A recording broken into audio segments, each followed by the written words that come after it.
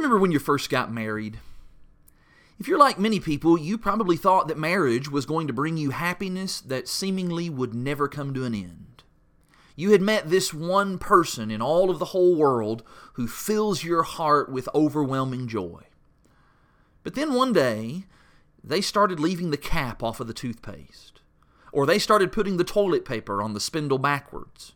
Or they started leaving their dirty socks around the house. Or they began to compare your cooking to their mother's cooking, or comparing your house maintenance to their father's house maintenance. Perhaps it was even something worse than that. Perhaps a day came when they started spending too much time at the office.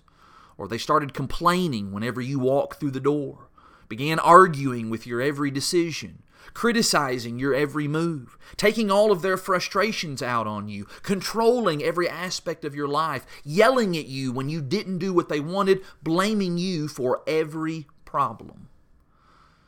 You know, to some degree or another, just about everyone who is married comes to a moment when they wonder why their marriage isn't all that they expected it to be. It promised only happiness, but it also ended up delivering grief. It hurts when the person that you've committed yourself to and you've opened yourself up to also happens to be the same person who oftentimes takes you for granted and who mistreats you.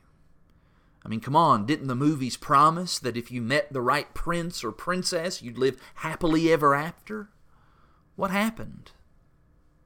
Well, I think the problem here is just a fundamental misunderstanding of the purpose of marriage.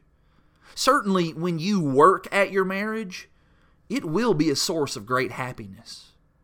But while Hollywood's main goal for marriage is happiness, God's main goal for marriage is holiness. We think about what the Apostle Paul wrote in Ephesians chapter 5, verses 22 through 33. You know the code there. Wives, respect your husbands, submitting to them, and husbands, love your wives as yourselves. But why? Why do we do those things? Well, because this is how Christ and the church are to behave. Paul talks about in Ephesians 5 how your marriage is a microcosmic expression of Christ's relationship with us, his body. And what is the purpose of Christ's relationship with the church?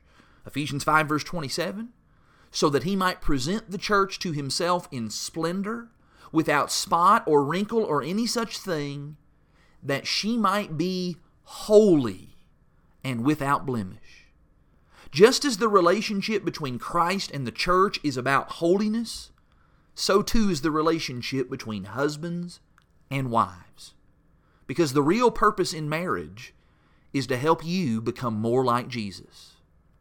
One writer put it this way. He said, if you want to be free to simply serve Jesus, then there's no question. Just stay single.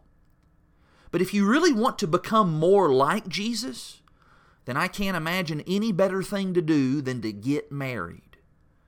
And I would agree with that.